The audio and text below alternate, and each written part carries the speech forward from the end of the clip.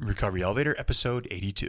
It's not the death in the family or the loss of a lover that makes you drink again. It's the broken shoelace. Welcome to the Recovery Elevator podcast. My name is Paul. Thank you so much for joining us. According to the Recovery Elevator sobriety tracker on my phone, I've been sober for 1 year, 11 months, and 2 weeks at the time of this recording. On today's podcast, we've got Chad.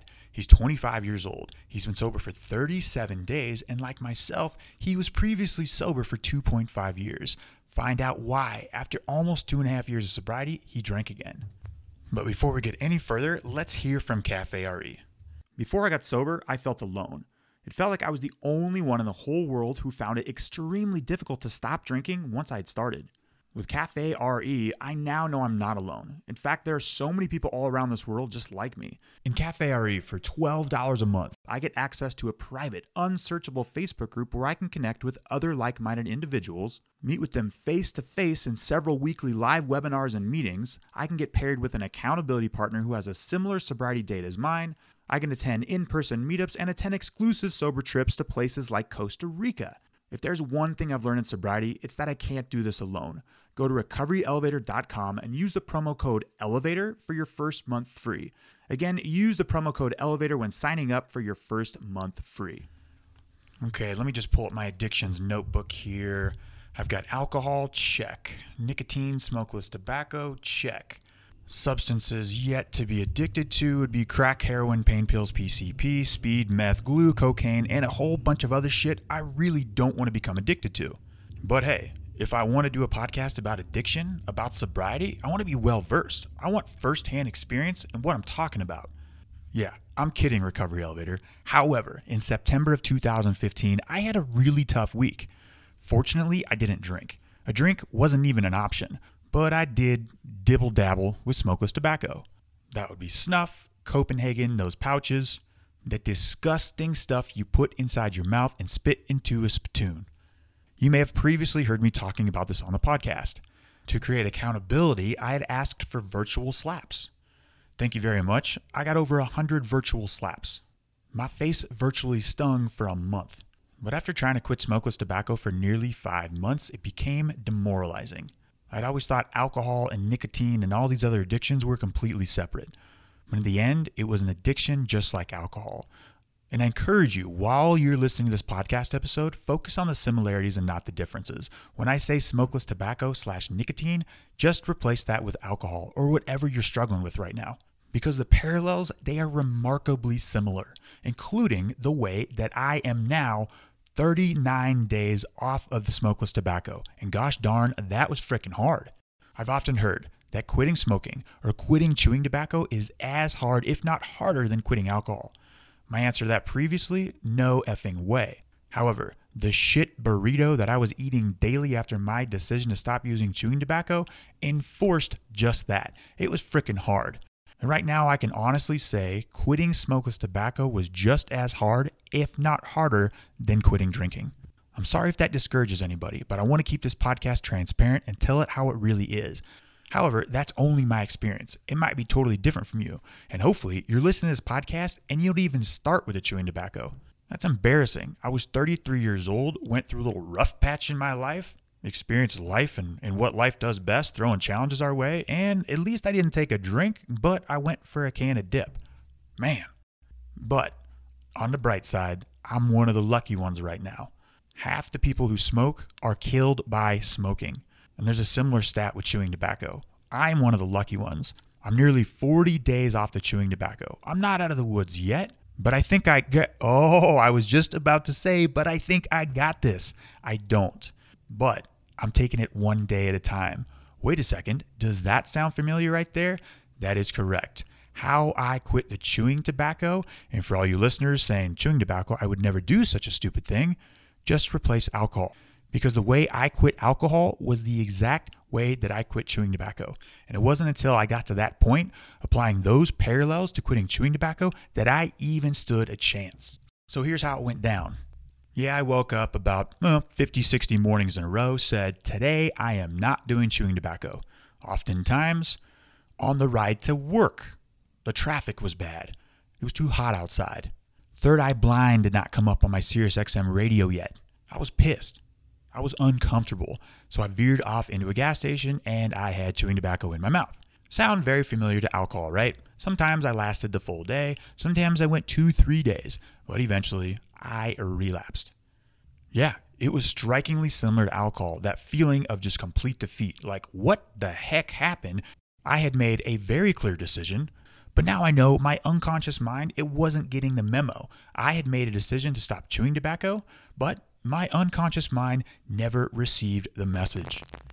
And it was about 45 days ago, a thought came to my mind. The thought was this: what's the point of living a life like this where I can't control my chewing tobacco or addiction? Holy shit, that terrified me and stopped me dead in my tracks. Because the last time that spontaneous thought came into my mind in the summer of 2014, I acted upon it with a failed suicide attempt. As soon as that near tangible thought arrived in my mind, I stopped and said, holy shit, I have got to stop this right now. And that's exactly what I did. Basically, to a T, the way I quit drinking. I realized I was powerless over this nicotine stuff. I was looking way too far in the future. Now, I'm not going to get into like a step-by-step basis of how I quit nicotine, but the most important thing that I did is I made a firm decision just to stop. Another thing I did, I took it 10 minutes at a time. Hell, I took it 1 minute at a time. I told everybody in my office, everybody around me, my good friends, my brother, my mom, and dad. What is that called? Might have heard this word before, accountability. I let people in on my struggles. It wasn't something that I harbored inside myself and tried to go at alone. If you've heard previous podcast episodes of how I got sober, it wasn't until I had those very important conversations with people close to me in my life that I even had a chance of quitting drinking. So no coincidence, after I came into my office, told my employees, hey guys, this is what's happening in my life. I have to quit chewing tobacco. I'm going to be less present for the next 2 to 3 weeks. If I am successful, I will be more present down the road and probably, hopefully, definitely, I have to be more pleasant to be around. And my good heavens, Recovery Elevator, those 3 weeks, they sucked. Just gonna straight up say it, they sucked. I wanted to quit every day. I wanted to quit quitting. Yeah, how lame does that sound? I wanted to quit quitting chewing tobacco. I was done feeling those extremely negative emotions. My brain had to rewire itself. I couldn't form complete sentences. My memory sucked. I was having the shakes, the sweats, the withdrawals. An extremely mild hot day of 82 degrees in Bozeman, Montana felt like 140 degrees. It was miserable, but each day it got a little better, and I never kept my eye off the prize. I took that blind leap of faith, knowing that 38 days later of where I'm at right now, things are going to be just fine. And guess what? Things are just fine. The one thing that made quitting chewing tobacco easier for me, despite the fact I had to tell girls, friends, my family, my mom, hey mom, at age 33, I tried Copenhagen. Cool. How do you feel about that, mom? Besides telling everybody that and the embarrassment of that, the stigma really wasn't there. Everybody knows that nicotine, cigarettes, chewing tobacco are extremely addictive. Everybody knows it's extremely difficult to quit. And also, there's a lot of public support. There's campaigns on TV, quit chewing tobacco. And it was about 5 days before I started, I saw an ad on TV with a young man who's 23 years old. The bottom part of his jaw was removed because he had started chewing tobacco at age 14. That photo? Holy shit, I don't want that. Yeah, I basically made a decision, created accountability, and stuck with it. Quitting an addiction is not that simple. However, I used a lot of the parallels that I'd learned before, applied them to this, and I'm almost 40 days off of chewing tobacco. Recovery Elevator, I'll be BSing you if I tell you if you quit drinking, that cravings will completely disappear in the first month. But hey, here's some good news. This was actually remarkable news. There were days where my mind was so out of whack, I contemplated if I was schizophrenic or not. I'm not joking to you right now. However, during this tumultuous 3 to 4 weeks time of my life, a drink was never an option. How crazy is that? I wanted to escape reality, my current feelings that I was feeling more than anything. And I tried really hard to do just that. How I tried to do that was exercise. I tried to meditate. I tried to go on long hikes and bike rides. I tried to go to movies with friends. I met with my sponsor extra times. I called people in Cafe RE. I let people in on what I was doing. I mean, those are pretty remarkable healthy habits that I've developed somehow in my recovery. Pretty crazy. But to drink never crossed my mind because I knew with 100% certainty that a drink would make that situation a whole hell of a lot worse. Yeah, so I guess that's pretty cool. And almost 40 days off the chewing tobacco, I've lost weight, my body feels so much better, I've saved money. Oh, and I'm also not spitting chewing tobacco on the pavement everywhere. That's pretty cool, I guess. Another silver lining to this experience was I got to take another first-hand look at how scary addiction was. My incredible short memory, that's a scary thing. The date of my last drink is getting further and further away. The details, the nuances, the smells, the sights, the colors, everything about my last drink, those are somewhat fading away. The pain points, they're not quite as sharp. But not too long ago, with chewing tobacco, I saw the depths of addiction firsthand again. It's hard. And I am eating my words right now that I said on my own podcast. Things like, if you're smoking cigarettes, you need to stop doing that right now. Preaching, basically. Not understanding that addiction for what it really is, an addiction. So another benefit that I really shouldn't even have is I can now talk about quitting chewing tobacco and nicotine with first-hand experience. Next up, I got crack, heroin, PCP. No, I'm just kidding. I'm not going to learn the hard way with any of that stuff again. I don't want to know anything about cocaine or any of that other stuff. Alcohol and nicotine, that was enough. That's more than enough for me to handle my short lifespan on planet Earth. After we hear from Chad, I want to talk to you guys about a scary experience I had this last weekend with my fantasy football draft. And now let's hear from Chad. Chad, how are you? Doing well. How are you, Paul? Fantastic. Yeah, thanks for joining us, Chad. Let's get right into it. How long have you been sober? I have been sober for, if I'm looking at my calculator correctly, I'm at 37 days.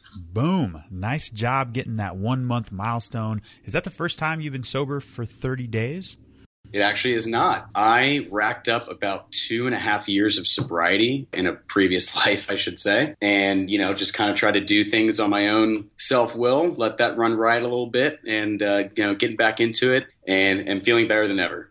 Shit, Chad, you and I are like the same guy. I also have 2.5 years of sobriety and kind of let my self-will and my ideas take the reins. And yeah, that was like a totally different lifetime too, because I thought, 2.5 years, I can get sober again. Holy shit, it was really hard. So congrats on the 37 days.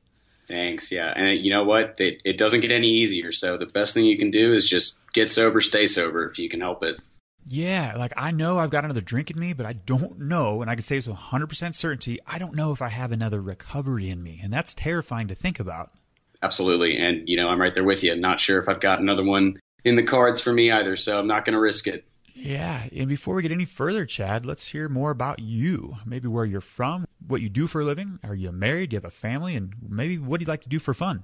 So I am 25 years old. I currently work in the communications field. I do some marketing and public relations for a few larger corporations. I am born and raised in Atlanta. I've lived all over the world. My father works in real estate, and most of my time in my teen years was spent in the Middle East. I've lived in Saudi Arabia, Libya, Qatar, and the UAE, which is where I graduated from high school. I am not married and not in a relationship, which is one of the things that I would strongly recommend not partaking in if you're early in sobriety. I've learned that the hard way multiple times.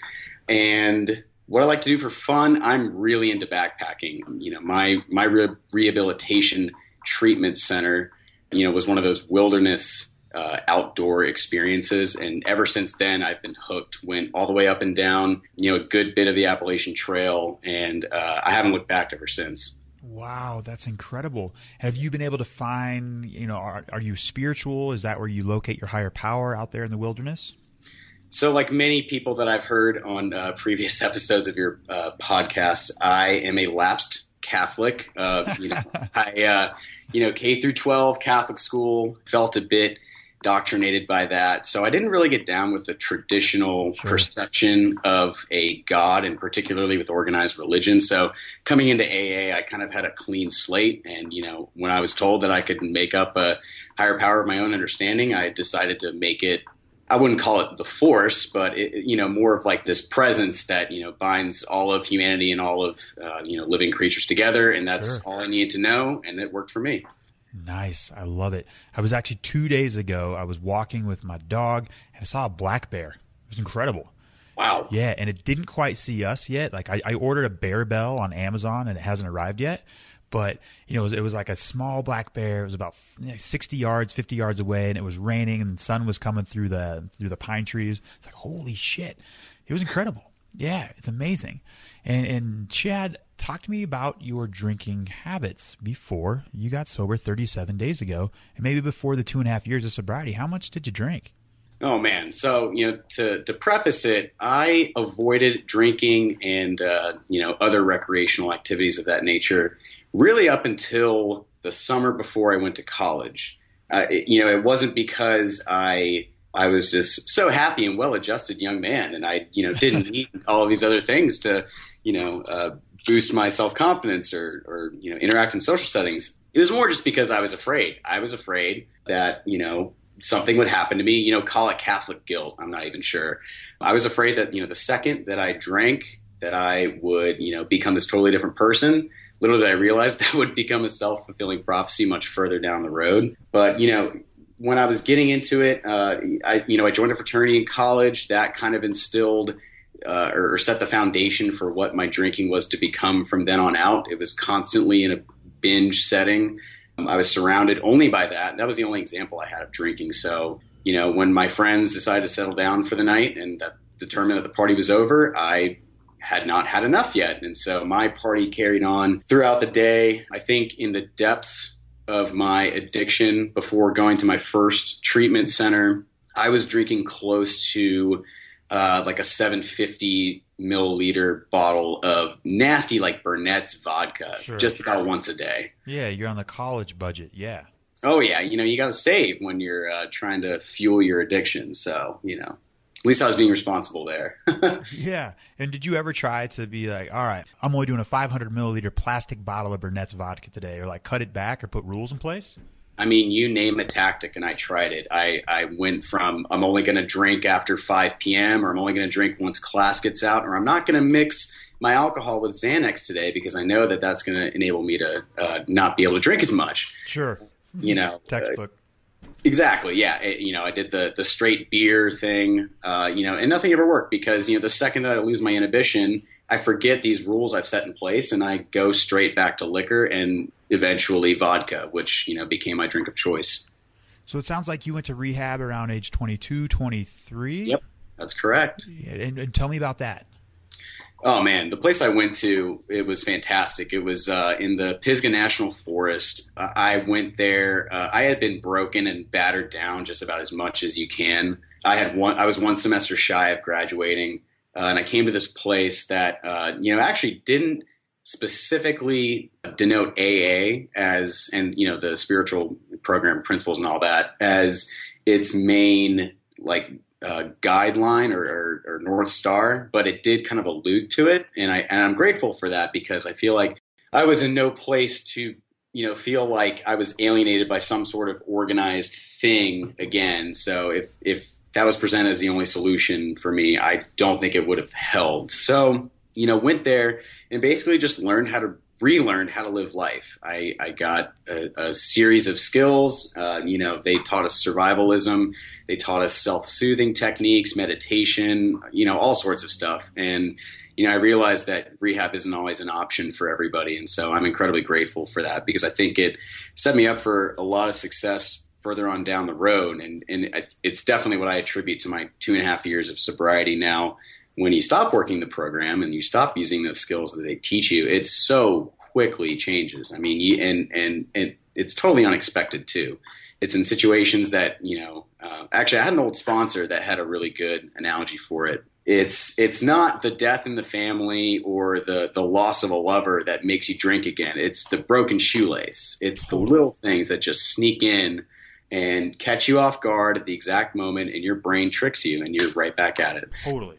So yeah, long story short, loved my experience and, I'm really grateful for it and it's serving me well today for now, as long as I keep doing it. Yeah. And so the rehab clinic was a 12-step based so they didn't use AA, but was a 12-step based rehab facility?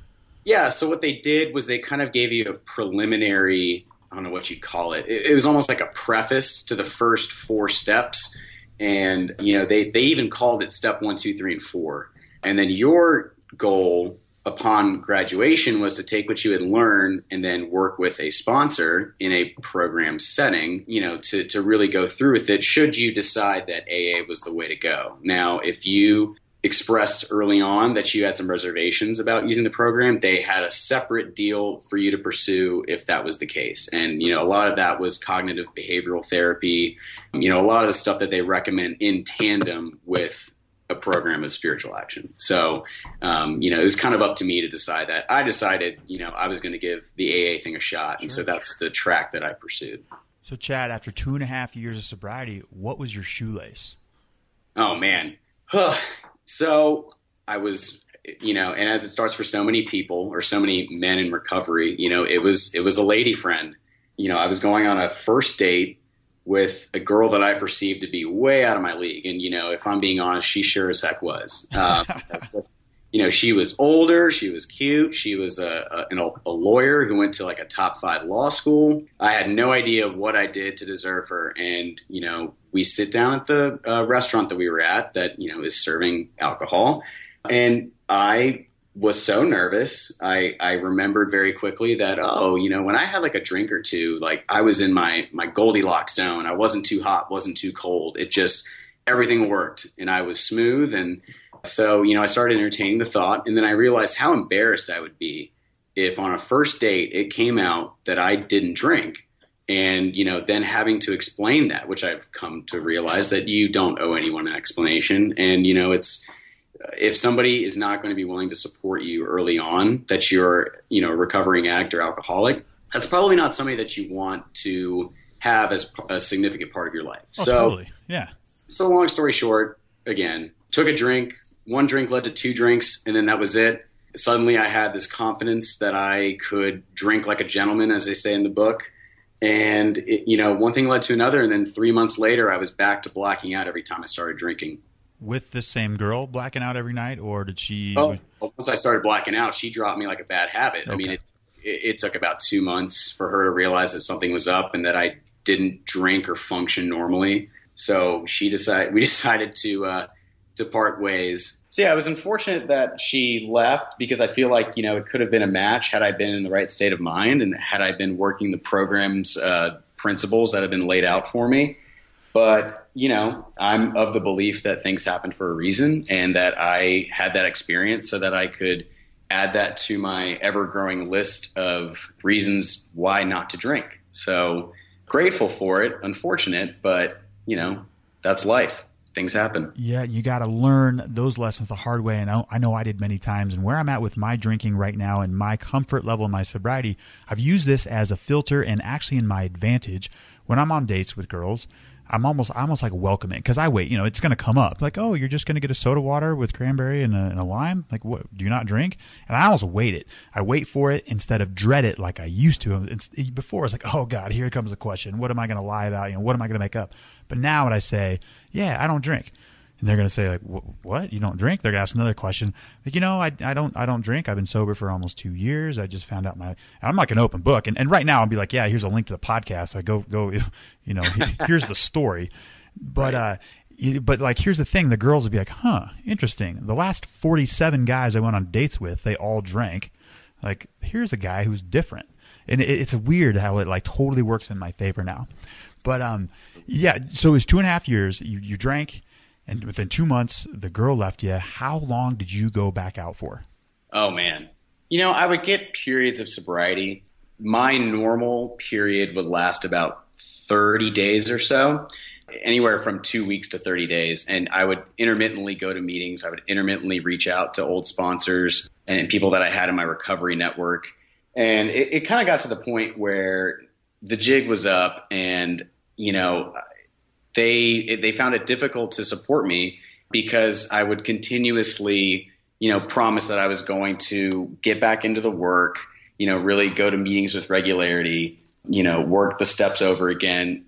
And, God bless these people in AA for putting up with my nonsense. But they never totally gave up on me, but they did give me some tough love. And I think it took about which I guess if I'm doing the math, that'd be about 7 months or so going in and out of recovery. And now I'm the 37 days I have now is the longest I've had since that episode with the girl. Sure. So I'm feeling really good about it now. I'm working the program with some vigor and hope to stay sober, from here on out. But as we like to say, you got to take it one day, 1 hour, 1 minute, 1 second at a time. So just trying to do that for once. And Chad, you're 7 days past that 30-day threshold that you just mentioned.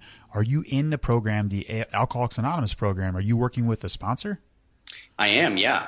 I have laid it out with my sponsor that I feel for me that I need to get relief quickly, much like in my drinking. And so I've translated that into my recovery. So what we're trying to do is average doing about 1 step every week. I know a lot of people that, take a good long bit to do their 12 steps. I'm of the opinion that, I want to get down to it as quickly and as thoroughly as I can. So we're trying to do this little 12-week program. So right now I'm on the 4th step doing my inventory. That's taking a little longer than a week. I'm trying to make sure I'm being thorough here. So yeah, AA is working for me, and I'm going to keep doing it until it doesn't work. And I don't imagine it will if I, keep doing it. So. Yeah. And what else does your recovery portfolio look like? You've got a sponsor, you're doing the AA, and you're on 37 days. You should be starting your 4th step if you haven't started already, if it's 1 step a week. What else do you do? So besides listening to Recovery Elevator, which I always go back to old episodes, there's 3 or 4 in particular that are my favorites because they speak to me. Which ones are those, out of curiosity? So one is a guy who's actually also, I believe, from Atlanta or outside of Atlanta. I think he had about 8 years of sobriety, but Buddy. Yeah, Buddy. That's right. Buddy. Yes, love Buddy. Yep. Yeah, he's great.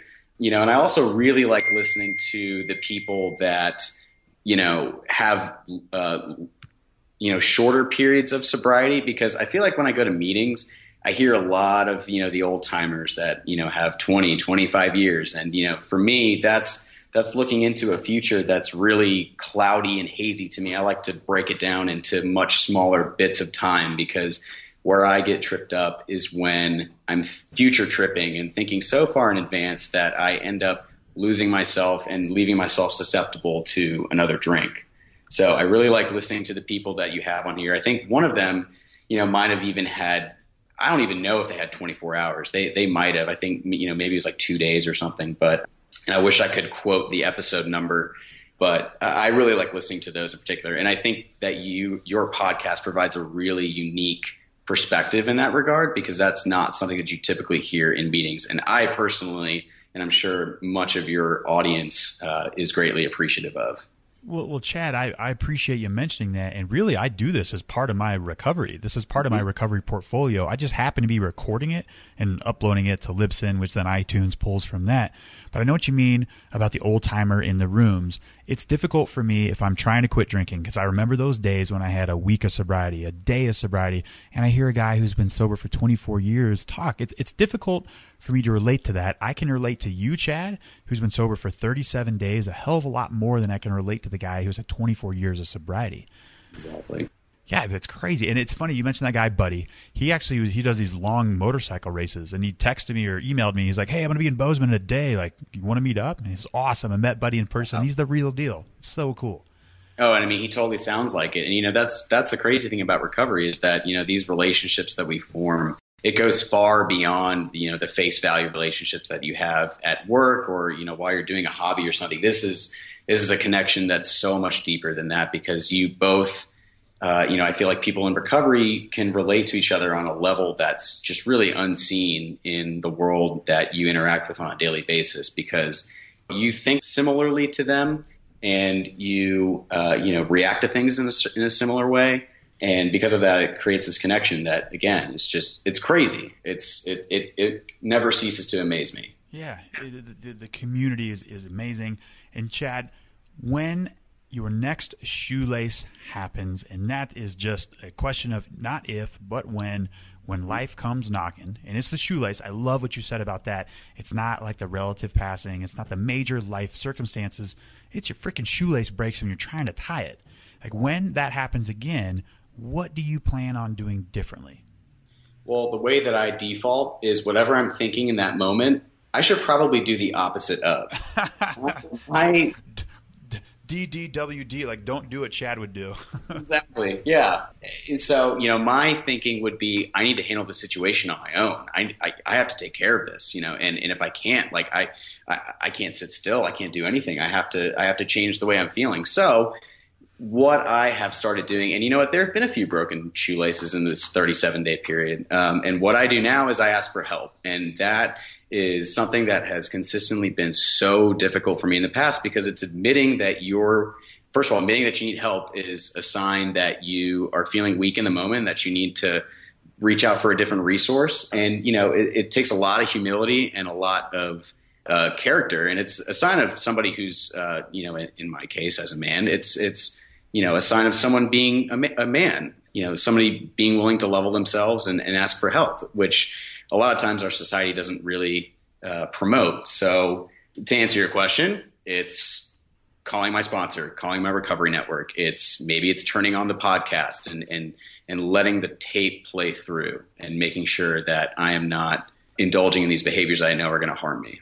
Chad, I agree 100% with what you said about asking for help. It's so hard. Our society, we're ingrained as a male in the society, that I shouldn't be asking for help. I should not wear my emotions on the sleeve. And if I do ask for help, you bet your ass I'm not going to be fully honest about it, right? Hey, I'm having a bad day. Maybe we could say a movie. I'm not going to really tell them what's going on. But I know what you mean, and it's a courageous thing to ask for help. And this is not alcohol related, but this is like day 6 for me without chewing tobacco. I know it's disgusting. I got about 75 virtual slaps day 7. And yeah, like I tried the approach of being courageous and like trying to fight and control it. Now I'm learning it's also courageous to run away. So a couple times last week, especially on Thursday and Friday, we were like getting an air conditioning unit installed in the office. And I was getting to the point, I'm like, you know what? There's a chance I could fight through this and make it without dipping. But I just said, like, all right, guys, see you later. I got my car and I drove to the mountains where there was no convenience stores and just sat there for like 4 hours by myself. Yeah, that's the kind of things that we have to do. It seems excessive at the time or in the moment, but man, when you make it through a craving and you let the tape play through, like that feeling of accomplishment and that feeling that general good feeling is awesome. It's better than any drink would give me. That's the new high that I'm chasing, is the one that I get out of the satisfaction of not drinking for a 24-hour period. And, it's something that in my nightly prayers or whatever, that's the first thing that I say to myself that I'm grateful for and thankful for, because those are the things I didn't appreciate before.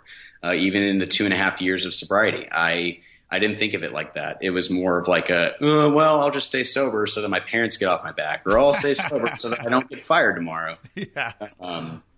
But now it's a totally different ball game. I'm finally doing it for myself instead of other people. And I think that's the key difference too, is you got to do it for yourself. You have to do it for yourself, not because your parents, they'll get off your back. Mm-hmm. Quick question. What's your favorite Atlanta hip hop star? I mean, gosh, a dumb question. Are you going to make me break apart the duo of Outkast and make me pick a favorite, or can I just say Outkast? You can just say Outkast, but like, give me the lineup from Georgia. Where's Ludacris from? Ludacris is from the ATL. He is born and raised. Yeah, ATL. That is an airport code for Atlanta. I love Ludacris. Awesome. Oh man, you know what? He hasn't come out with too many hits recently, but man, you dig in the crates and you find his older stuff. You can't not love Luda. Unreal. And he says my area code of 970 when I was in Colorado, like super small area code. I just wait at 2 minutes and 17 seconds in that song. He's like 970. I'm like, yes, Ludacris. Oh man. You know what? And that's the love that comes from the South. We're willing to share it. And you know what? If you've earned it, then you get it. And if you get an endorsement from Luda, you can be damn sure that that's an endorsement that'll go a long way. Man, I wasn't really earning it that often, but I fell under the umbrella. So I'm okay with that. Yeah, take it. I love it. Take it and run. Yeah. And Chad, we have reached the rapid fire round. If you could answer these questions within 30 to 60 seconds, so that'd be great. Are you ready? Oh, I'm ready. Number 1, what was your worst memory from drinking? Oh, this is so easy. In November of last year, I got behind the wheel of my car and decided that it'd be a good idea to visit a friend in North Carolina, which is about a 4-hour drive away. Jesus. And two bottles of vodka with me in the front seat. long story short, I ended up in Rabun County, which is where they filmed Deliverance, with a DUI, a busted car. Thank God I didn't kill anybody, but woke up in jail the next day not knowing where the hell I was. And that is by far my worst memory. How far did you make it? So Rabun County is like the northeastern corner of Georgia. So if you do a straight line from Atlanta to Charlotte, I was off by quite a bit. Oh, you were like not even the right direction, on the right road. No, absolutely not. Oh, no. That's awesome. I love it when there's two answers. I'm like, hey, what was your worst memory from drinking? One answer is like, oh, I've got so many. And the other one's like, oh, obviously this one. I love it. And next question, we've all heard the aha moment, Chad. Was there ever a time you realized, oh, shit, I can't control my drinking? You would think it would have been that time, but no, I don't think it was. I think my aha moment really happened probably 37 days ago when I had a coworker pull me aside and ask me point blank if I was drunk in the last meeting. And I think that's when my two worlds collided.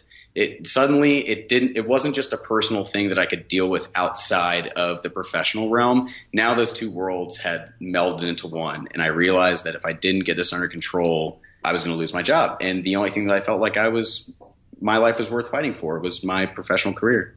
And next question, when a coworker pulls you aside and asks, were you drunk at the last board meeting? What did you say?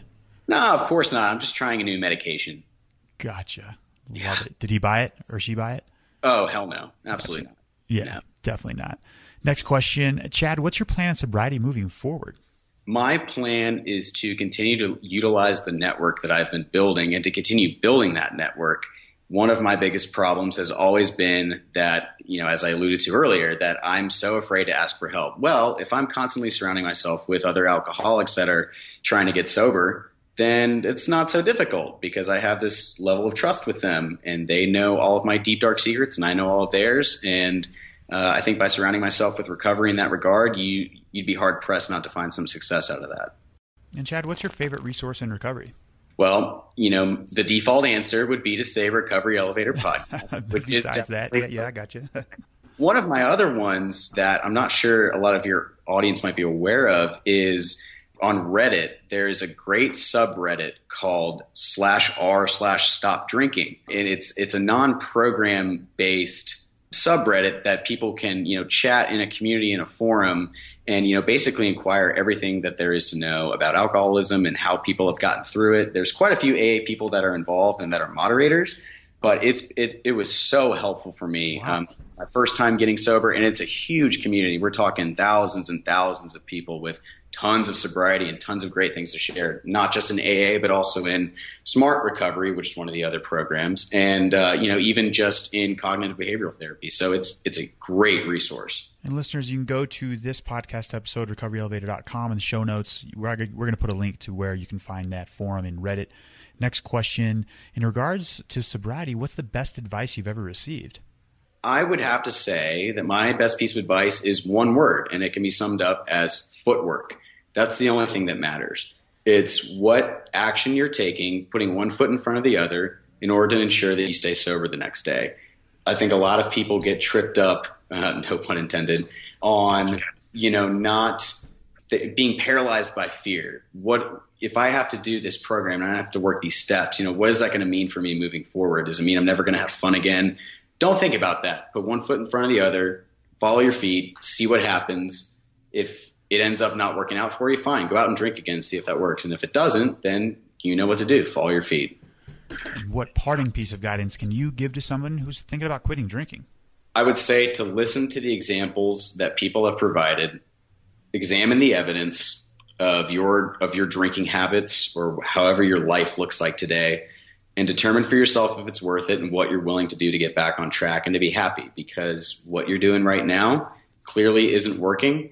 And if it were, then you wouldn't be looking up recovery resources.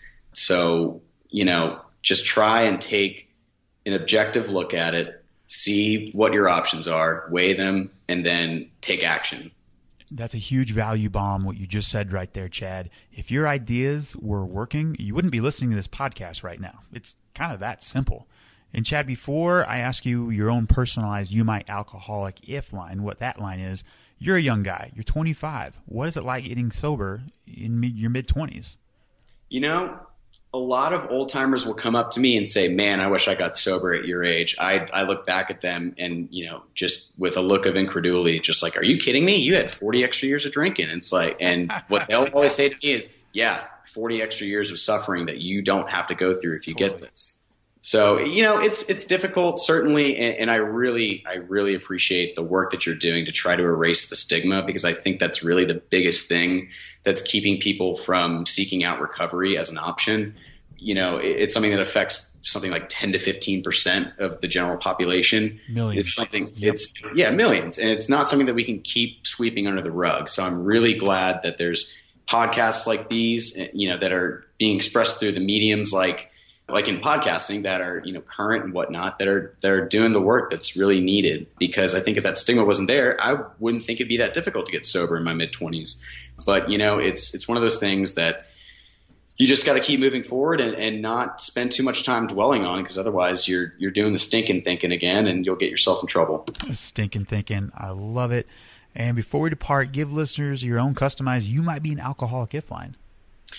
Well, you might be an alcoholic if you get behind the wheel of a car with 2 bottles of vodka and end up floating in a canoe in Raven County where they filmed Deliverance and banjo music starts playing in the background and you think, "Oh shit, I think I might have a problem." Oh, I love it. I love it. Chad, thank you so much for joining us. I really appreciate it. Thanks, Paul, for having me. Now, ladies, I'm talking to you right now. Let's focus on the similarities, not the difference. In fact, that's a sexist remark. I know a lot of ladies who are really good at fantasy football. I want to talk to you guys about my fantasy football draft this last weekend in beautiful Bozeman, Montana. We've gone to Vegas 6 years, we've done Denver 1 year, and we all decided to come to Bozeman. It was an amazing draft. Actually, let me correct myself. The whole experience with my 6 best friends, that was an amazing draft.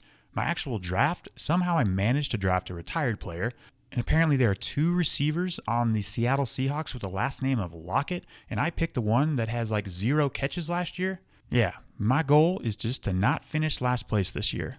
But in reality, the Fantasy Football League is a big part of my recovery.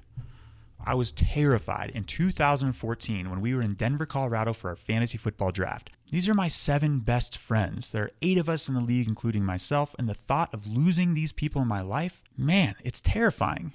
But due to the stigma, I thought if they found me out, if I was exposed, that I could no longer drink alcohol responsibly, that they would leave. I would get kicked out of my own fantasy football league. But towards the end of my drinking, I knew what was more important. I was ready for them to stop talking to me. I was ready to face the consequences, to face the music. Looking back, completely unwarranted trepidation, because guess what? They are my 7 best friends. They love me and support me with whatever I want to do in life.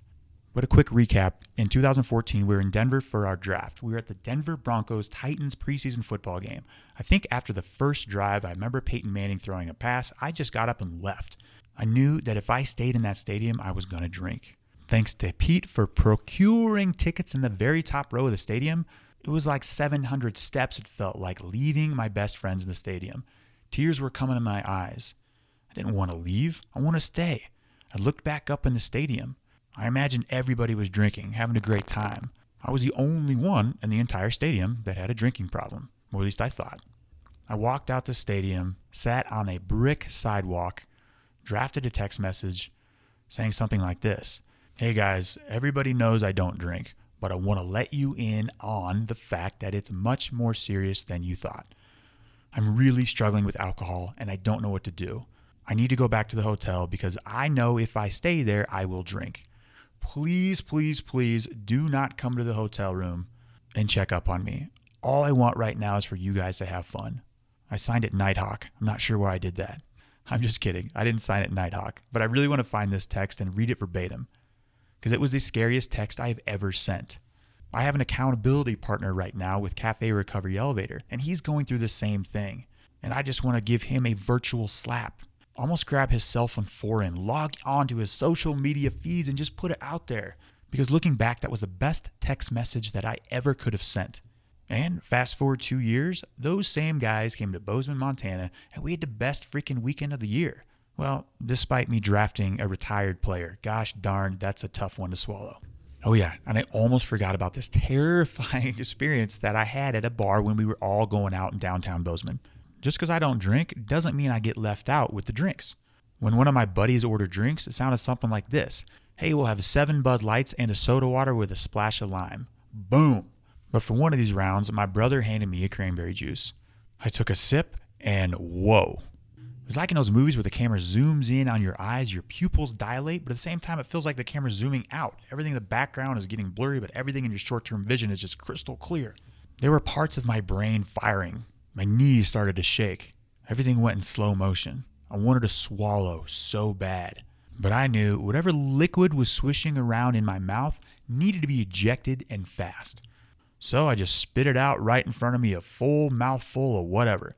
The bartender looked at me and goes, "Hey, what the hell are you doing?" I walked up to her with this terrified look and say, "Hey, I am so sorry. I think there was vodka in there. I haven't had a drink in almost 2 years." And instantly, she's like, "Oh my God, I'm so sorry." She pulls out a water and gives it to me. Really cool reaction from the bartender. But wow, the thought that my life could instantly change that fast had I swallowed that drink. In the end, it turned out to just be really nice cranberry juice. I passed the drink around to everybody in the league. We went to the bartender that poured the drink and said, "No, this is just cranberry juice." The bartender said, "No, this is cranberry juice. We actually have really nice, tart, fresh squeezed cranberry juice at this bar." I took another sip, didn't swallow, spit it back in the cup this time, not on the carpet, and I looked at the bartender and said, "You know what, Lindsay? I'll just take the usual."